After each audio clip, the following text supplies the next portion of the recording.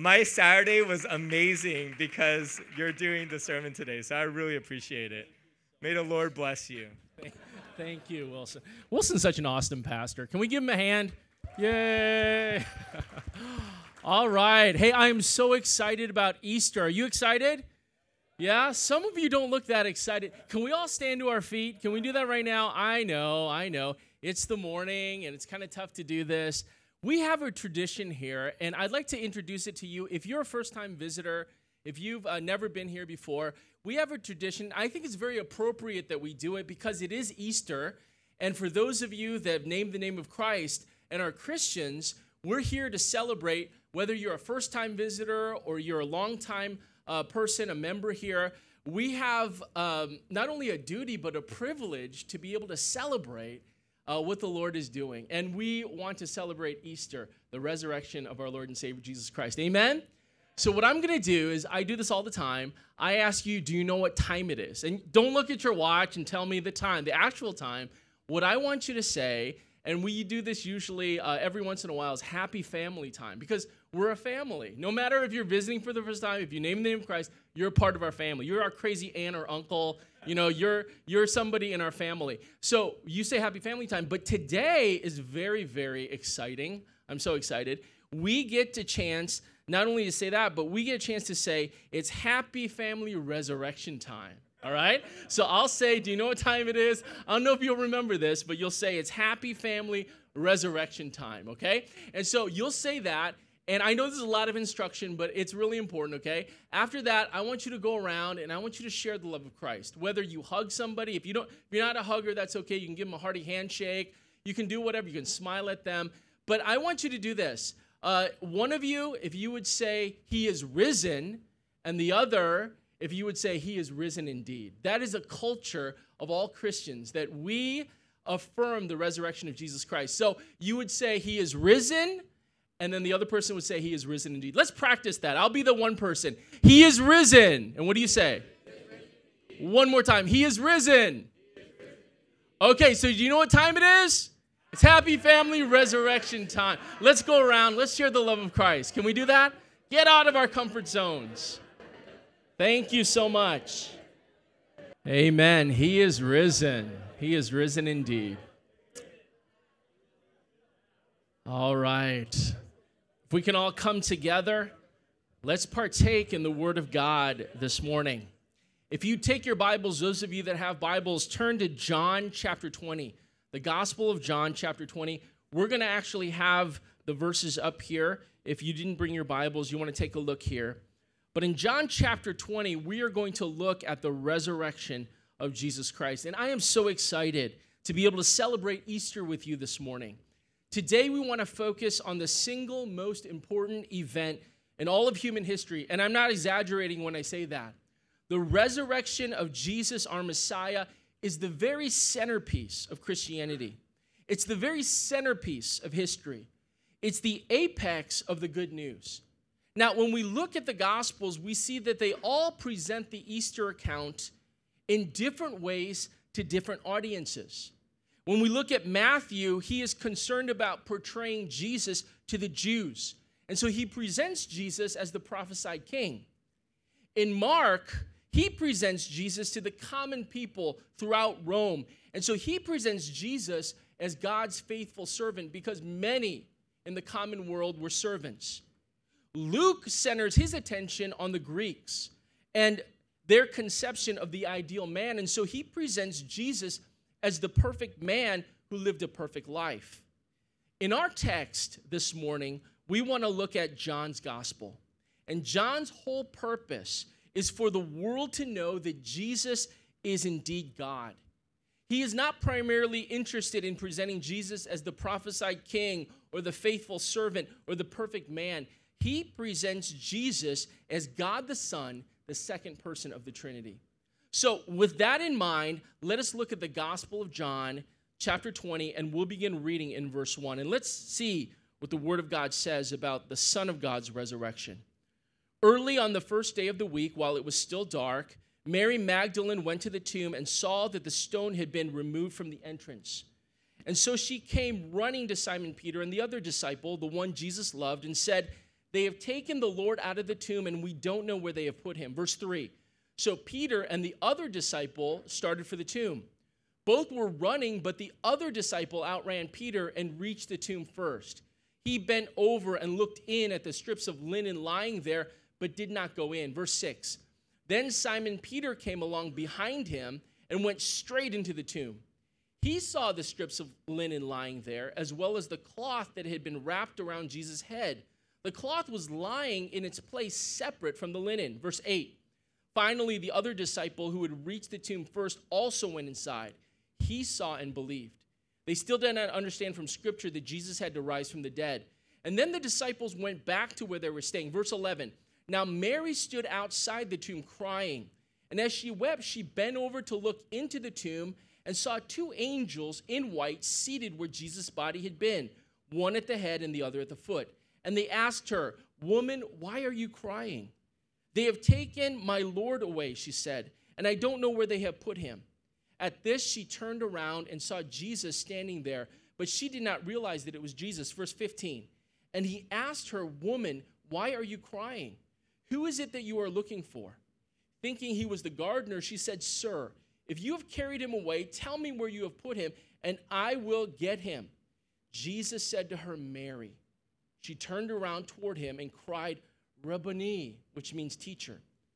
Jesus said, "Do not hold on to me, for I have not yet ascended to the Father. Go instead to my brothers and tell them, I am ascending to my Father and to your Father, to my God and to your God." Verse 18. Mary Magdalene went to the disciples with the news, "I have seen the Lord," and she told them that he had said these things to her. Verse 19. On the evening of that first day of the week, when the disciples were together, with the doors locked for fear of the Jewish leaders, Jesus came and stood among them and said, "Peace be with you." Verse 20. And after he said this, he showed them his hands and his side. The disciples were overjoyed when they saw the Lord. May the Lord add his blessing to the reading of his word. We're going to look at three simple points about that first Easter morning. We're going to look at three profoundly powerful points that will, I believe, encourage our hearts and also transform our lives. 3 points and we'll be done. If you're taking notes, and I suggest that you do, it's very important that we understand these truths, is number one, we want to look at the darkest night in all of human history. The darkest night in all of human history. Verse 1, let's look at it. Early on the first day of the week, while it was still dark, Mary Magdalene went to the tomb. Now, I know in the context this is referring to physical darkness, but spiritually, I want to share with you, this was the darkest hour. Now, it seems bold to say that this is the darkest hour in all of human history. There have been in human history many, many dark hours. But why is this the darkest? It is because of who this is. Think about this. I know it's hard for us to understand, but God is dead. The Lord of life has just succumbed to death. The immortal one has surrendered himself to mortality. Jesus, the creator, and imagine the implications of this. Jesus, the creator of history, is now history. Now, this past Good Friday, we were able to experience, for those of you that went, we had a glorious time. We were able to experience a Good Friday service where we saw it enacted before our very eyes. And so we were able to go through the events of the Passion. And we mourned the death of Jesus on a cross, and we were able to worship, and it was just a grand and glorious time. But we were able to worship in the midst of that darkness. Let me ask you something. What makes up a dark night? Can I give you 3 things that we see in this text? What makes up a dark night is when a friend betrays us. The disciples had followed Jesus for 3+ years. And in that time, they were convinced that he was Yeshua HaMashiach, Jesus the Messiah, the anointed one that was prophesied to come as their king. And so they hitched all of their hopes and their dreams and their ambitions on Jesus, and they believed every promise that he had given them. But instead of rising to power, Jesus is executed on a Roman cross. Imagine the feelings of betrayal that they must have felt in Jesus. Have you ever felt betrayed by a friend, by a situation, by an expectation that you thought would happen? That's definitely not only deflating, but that's definitely a dark night, isn't it? Not only that, but what makes up a dark night is when there's defeat without hope. Now, at the Good Friday service, at the end, we were able to watch a snippet of The Passion, the movie by Mel Gibson. And I know it's dated, it's been a while, but every time I see that movie, I weep inside and outside because of the horrific nature of what Jesus had to go through. And watching The Passion is so difficult because Jesus' execution was so extremely brutal. And that was the nature of crucifixion, right? The New Testament tells us that he was beaten and he was scourged and he was put on a Roman cross. The Old Testament prophesies other things as well, that he was treated terribly, and that after the prophecies is after doing all those things, he didn't even look like a man. Now imagine being transported back to the time at the cross. Would that scene have brought you any hope? I'm sure the disciples were horrified to see Jesus like that hanging on a cross. And let me share with you, all hope was then extinguished when that soldier thrust a spear into Jesus' side and all that water and blood gushed out of him. Truly, there was defeat without hope. Now, what makes up a dark night is the third, when there is suffering without a purpose. Here we see that the disciples are hiding. They're afraid of being hounded and rounded by the Jewish leaders. And before, they could endure it because of Jesus' presence in their life. But now, Jesus is dead. So what's the point of it all? 1 Corinthians chapter 15 and verse 17 says, if Christ has not been raised, then your faith is futile. If Jesus is dead, everything that they believed is worthless. Everything that they did as disciples is pointless. And here we see that the situation seems to get worse. Let's look in verse 1. Early on the first day of the week, while it was still dark, Mary Magdalene went to the tomb and saw that the stone had been removed from the entrance. And so she came running to Simon Peter and the other disciple, the one Jesus loved, and said, they have taken the Lord out of the tomb, and we don't know where they've put him. Things just got even darker because Jesus' body is now gone. Here, Mary and the others went to see the body for solace. They came to have closure, and now there is no solace. There is no closure because there's no body. You see, when we go through the darkest night, it's easy for us to focus on the situation rather than on focusing on Jesus and his promises to us. And let me share with you the promise of Jesus. I'm glad that the Bible doesn't stop at the darkest night. Amen? The Bible continues because the darkest night leads to the brightest morning. And that's my second point, that we look at the brightest morning in all of human history. Let's look in verse 3. And so Peter and the other disciples started for the tomb, and both were running, but the other disciple outran Peter and reached the tomb first. Now, we know from biblical accounts that this other disciple is the one who refers to him as the one that Jesus loved, and that is John, the writer of this gospel. And I think it's also interesting that here John refers to himself as being in better shape than Peter, right? He has more cardio than Peter because he gets there first, but he doesn't go in. Let's look in verse 5. And then he bent over and looked in at the strips of linen lying there, as well as the cloth that had been wrapped around Jesus' head. The cloth was still lying in its place, separate from the linen. Now, I want to share with you, because it's easy to pass this over, that this would have been a strange and interesting sight. And it's interesting if we understand the Jewish custom for burial.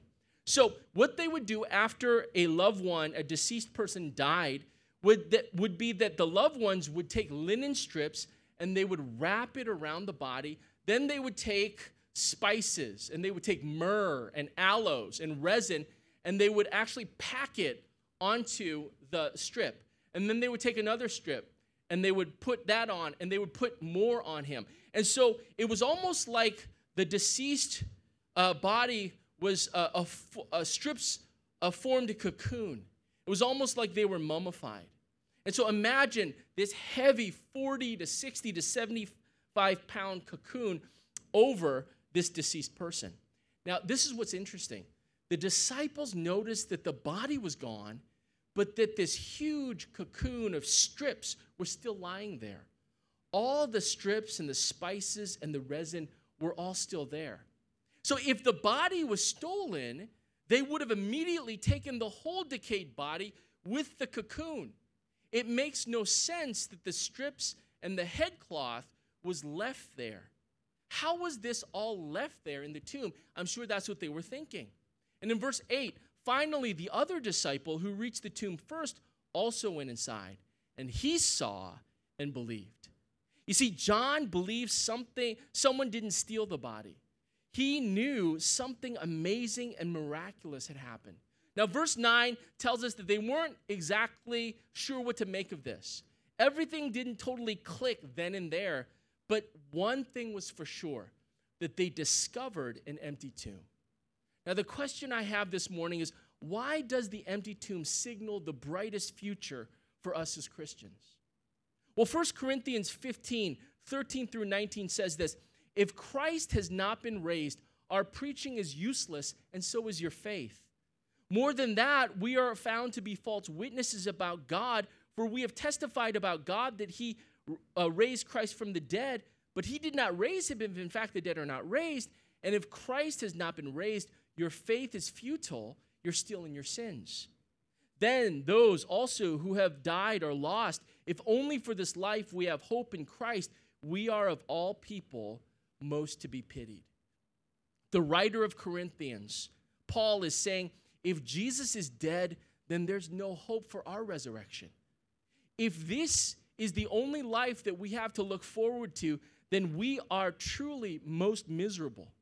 You see, if there's no empty tomb, if Jesus has not been raised from the dead, then we're just wasting our time here this morning. You see, the resurrection of Jesus Christ is the foundation of our faith. There's no Christianity apart from the empty tomb.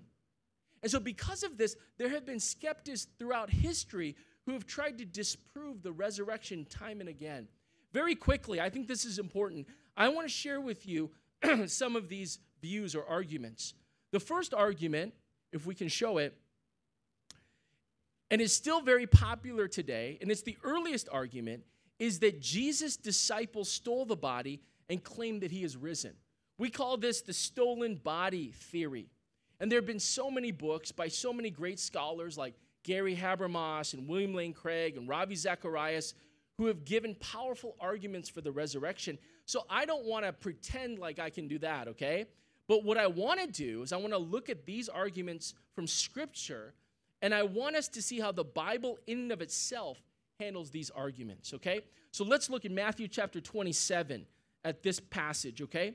Then the next day, the one after preparation day, the chief priests and the Pharisees went to Pilate, and they said, "Sir, we remember that while he was still alive, that deceiver said, 'After 3 days I will rise again.' So give the order for the tomb to be made secure until that third day. Otherwise, his disciples may come and steal the body and tell the people that he had been raised from the dead. This last deception will be worse than the first." Verse 65. And Pilate answered, "Take a guard, go and make the tomb as secure as you see fit." And so they went and made the tomb secure by putting a seal on the stone and posting the guard. Now, this argument is refuted because here we see the Jewish leaders made all the necessary precautions precisely because they feared this very thing. That they said, there's no way that we're going to let the disciples steal the body. There's no way that we're going to allow them to say that he had resurrected and his body was stolen. So we will do everything we can. We'll block the entrance with a heavy stone. We'll place a Roman seal on the doorway. We'll get Pilate to put a Roman guard, and a Roman guard at that time consisted of 6 to 10 soldiers. Imagine the overkill that they did in order to make sure that the disciples would not steal the body. And by the way, Roman soldiers, their job, they were highly disciplined. And so one thing that they made sure was that they fulfilled their duty. Because if they didn't fulfill their duty on sentry duty, on guard duty, then their lives would be forfeit. That was common practice. And so we see that this argument is refuted. By the way, Modern skeptics have abandoned this theory because the Bible has shared the disposition of the disciples, that they were in no mood or no mindset or disposition to carry out this plan. The second and the most recent argument that we see is that Jesus' body was not put in a tomb, but was thrown into a shallow grave where it was dug up and eaten by animals, okay? They call this the shallow grave theory, and it's very popular by skeptic scholars today. And it's popular because we know in historical accounts that common crucified criminals were always treated this way. But when we look in Scripture, John chapter 19, can we turn to that? Verse 38 through 42. Look here while I read this. It says in verse 38, later Joseph of Arimathea asked Pilate for the body of Jesus. And now Joseph was a disciple of Jesus, but secretly because he feared the Jewish leaders. With Pilate's permission, he came and took the body away. He was accompanied by Nicodemus, the man who earlier had visited Jesus at night. Nicodemus brought a mixture of myrrh and aloes, about 75 pounds. Taking Jesus' body, the two of them wrapped it with the spices in strips of linen. This was in accordance with the burial customs. At the place where Jesus was crucified, there was a garden, and in the garden, a new tomb in which one had never been laid, because it was the Jewish day of preparation, and since the tomb was nearby, they laid Jesus there. Now, I want you to notice that we have an account that Jesus was placed in a tomb. And I want you to notice the specific names. These were prominent men. Number one, Joseph of Arimathea, a member of the Sanhedrin, the ruling council of the Jews. The Bible says it was his tomb. And then Nicodemus, a very important Pharisee that everybody would have known at the time, who brought embalming items to bury Jesus. Now, why is this important? Because in Acts chapter 2, 50 days after the resurrection, Peter and the disciples are testifying about the risen Lord. Where? In the hometown of Joseph of Arimathea and Nicodemus and the Sanhedrin, and where Jesus was crucified. Do you get this?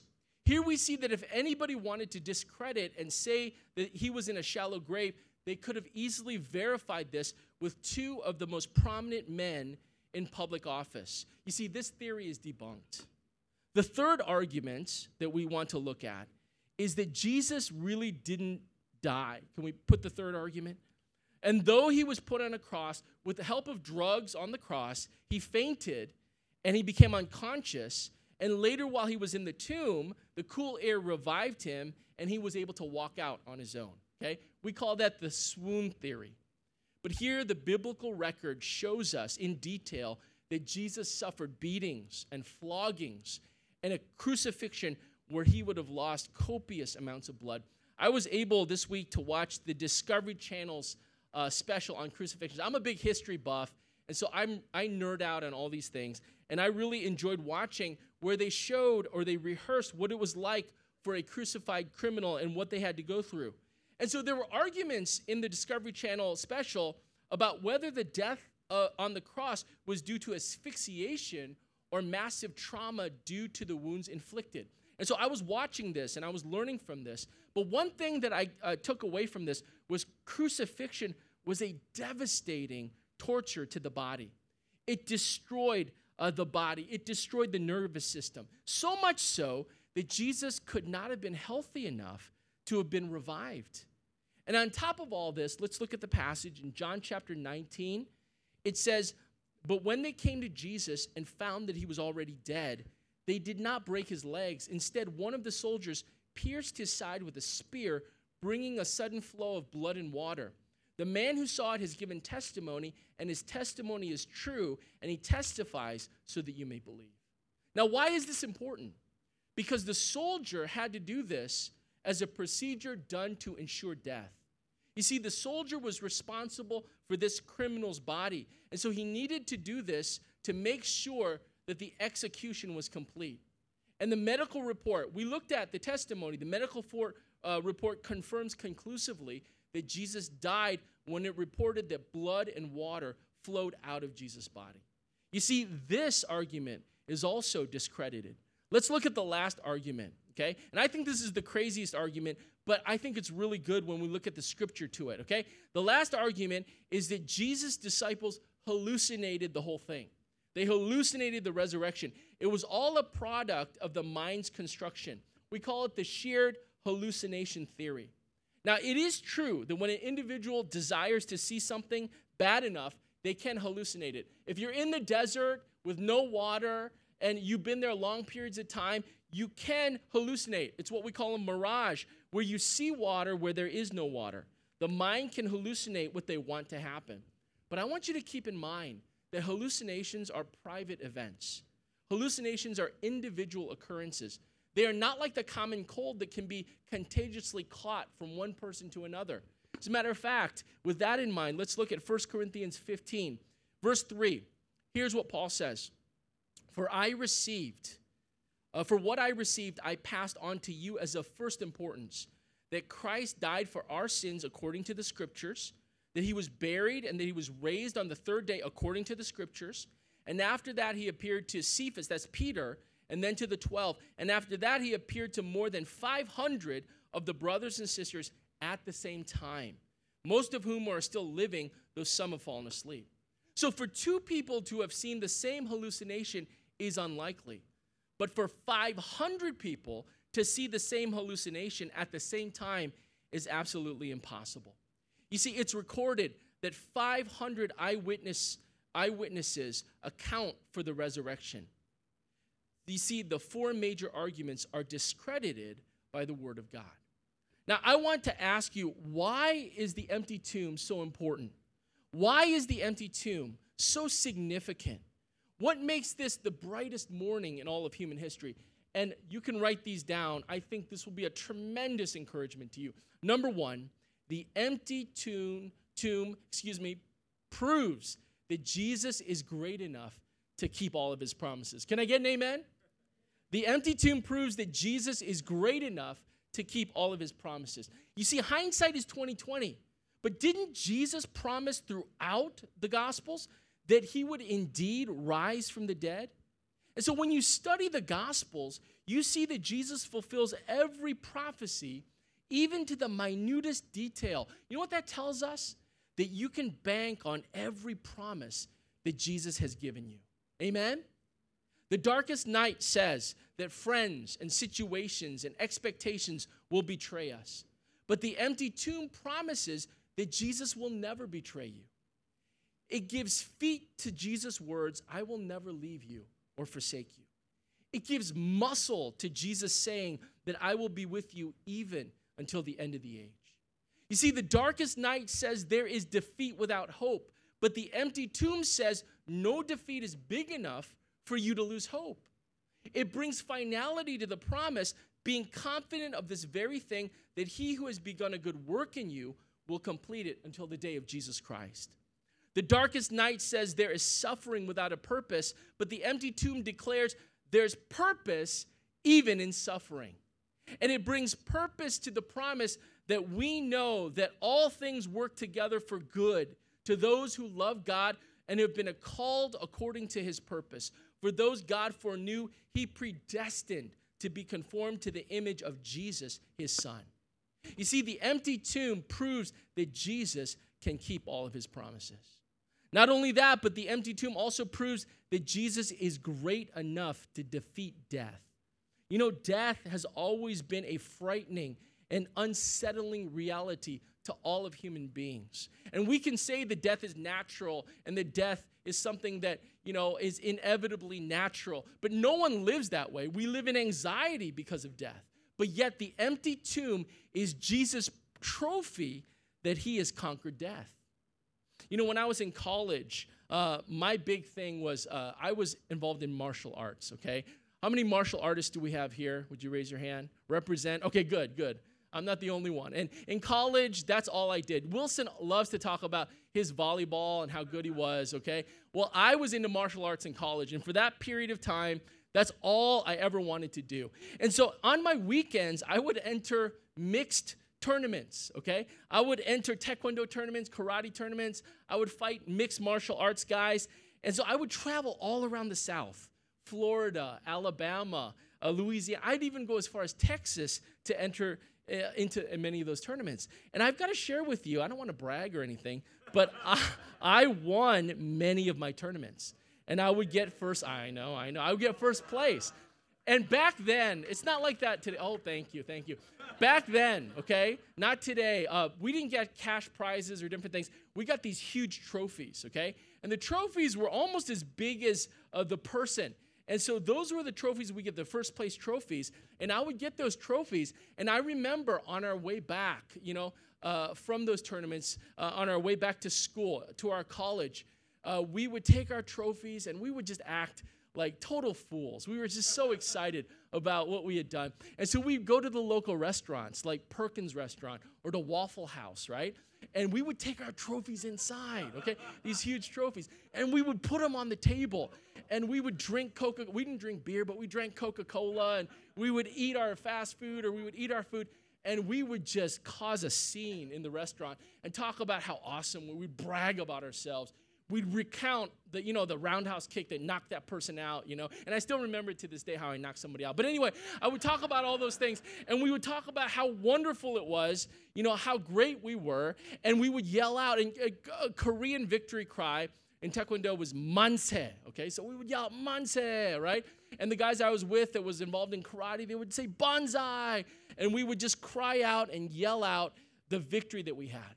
Can I share with you the trophies that we won prove the day and the time that we won that specific victory? Now, in John 11:25, Jesus said, I am the resurrection and the life. The one who believes in me will live, even though they die. And whoever lives by believing in me will never die. Jesus promises that if you trust in him, you will never die. You will live eternally with him. Now, how do you know that Jesus can pull that off? Jesus points to the empty tomb. Amen? He proves it by the empty tomb.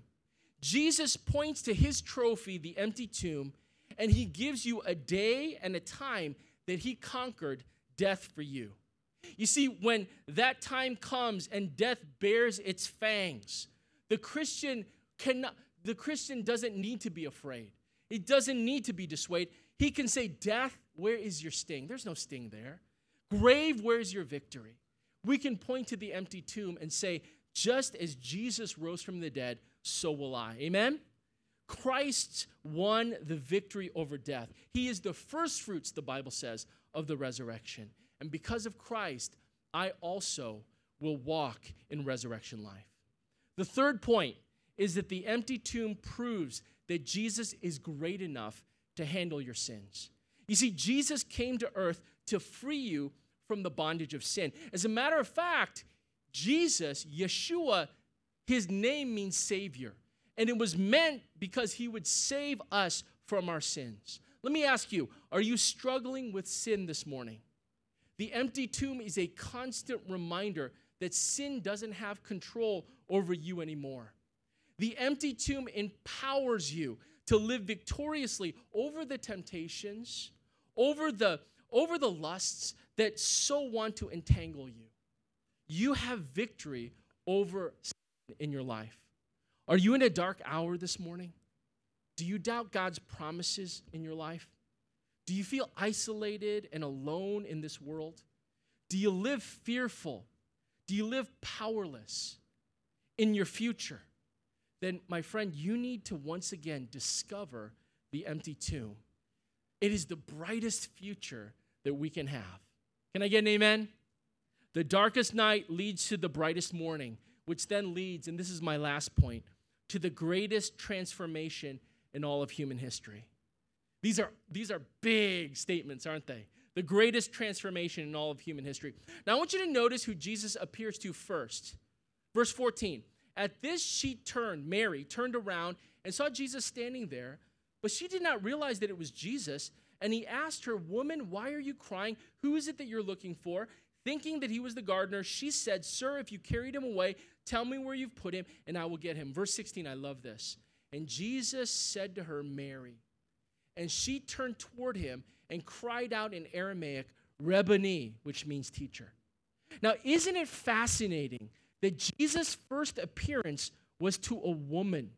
This would have surprised the first century world that was reading this. You know why? Because women were seen as insignificant. In fact, there are so many ancient writings, Jewish and Gentile, that show contempt for women. Women were not the equal of men in this time. Women were seen as highly inferior. So if you were to bring a woman to testify at your trial, their testimony would be thrown out as inadequate, inconsequential, and insignificant. Now think of this. The case of Jesus Christ's resurrection that we see was first of all brought about by a woman. You see, the first century person would have scoffed at something so important like the resurrection of the Son of God would be first witnessed by a woman. That's ridiculous. But let me ask you, and I know none of us feel this way today. Of course not, right? But if you were Jesus, who would you have appeared to first? Now, I gave this a lot of thought, okay? And if I were Jesus, I would not have appeared to Mary first. I would have appeared to Pilate first. And I would have done maybe a horror scene, right, where he was laying in bed, and I would, boo, come out and say, you shouldn't have killed me, man, I would have said that. Or I would have appeared to the Sanhedrin with legions of angels, and I would have said, I am your king, all right? I am your king. Or I would have gone to, started a whole resurrection tour. I would have gone from Egypt to Greece, and finally I would have gone to Rome to really confront Tiberius Caesar to say, you're not the real king, I'm the real king, right? But our Lord doesn't do that. And when you look at history, you see something very interesting. Our Lord doesn't appear to any in power or authority. He doesn't care to prove himself. Jesus only cares about appearing to those who love him. Isn't that powerful? He appears to his people, to his children, to his beloved. He concerns himself with those who are committed to him. And I want you to look at this intimate interplay between Mary and Jesus. Jesus knows her name, and he calls her out by name. And I dare to say that when we look at this passage, we can insert our names in as well. As we look and we see, and this is the resurrection truth, that you may feel insignificant. You may feel like a nobody, but Jesus knows your name. Amen? He loves you, and his attention is towards you as the risen Lord. I want you to notice that Jesus, first of all, appears to a woman, and then next I want you to notice that Jesus appears to the weak, In verse 19, on the evening of that first day of the week, when the disciples were together with the doors locked for fear of the Jewish leaders, look at these disciples. They're hiding in fear. They still think it's the darkest night. They're all scared and confused and anxious and discouraged and overwhelmed. And in verse 19, Jesus came and stood among them and said, peace be with you. Verse 20, and after he said this, he showed them his hands and his side, and the disciples were overjoyed when they saw the Lord. I want you to see that Jesus meets these weak disciples where they are. He comforts them by saying, peace be with you. He assures them by showing them his hands and his side that it's truly who he is truly who he is. And Jesus proves to them that he is risen. He is big enough to keep all of his promises. He is great enough to defeat death. He is strong enough to save them from their sin. And I want you to consider Jesus' disciples. In verse 20, as Jesus says, as the Father has sent me, so now I am sending you. As they boldly go and proclaim the gospel. Would you put up the last slide, please? I want to share with you what history and tradition tell us about what happened to the disciples after the resurrection, after they went and were commissioned to share the gospel. James, the son of Zebedee, was beheaded by Herod in Jerusalem. Bartholomew was tortured and beheaded in Armenia. Philip was tortured to death in Turkey. Matthew was speared to death in Ethiopia. Thomas was speared to death in India. Thaddeus was stoned to death in Persia. Matthias was stoned to death in Jerusalem. Simon the Zealot was crucified in Jerusalem. James, the son of Alphaeus, was crucified in Rome. Peter was crucified upside down in Rome. Andrew was crucified in Greece. John was the only one who lived according to what Jesus had foretold, but was tortured and exiled to Patmos. Now, here's my point. Before, these people were scared and confused and anxious and insecure before the resurrection. And now they are bold and determined and courageous and confident after the resurrection. What happened? This is the greatest proof of the resurrection that we see. That here we see that all of them were willing to lay down their lives for Jesus, the resurrected Lord. Now you might say to me, well, people die for stuff that they believe to be true.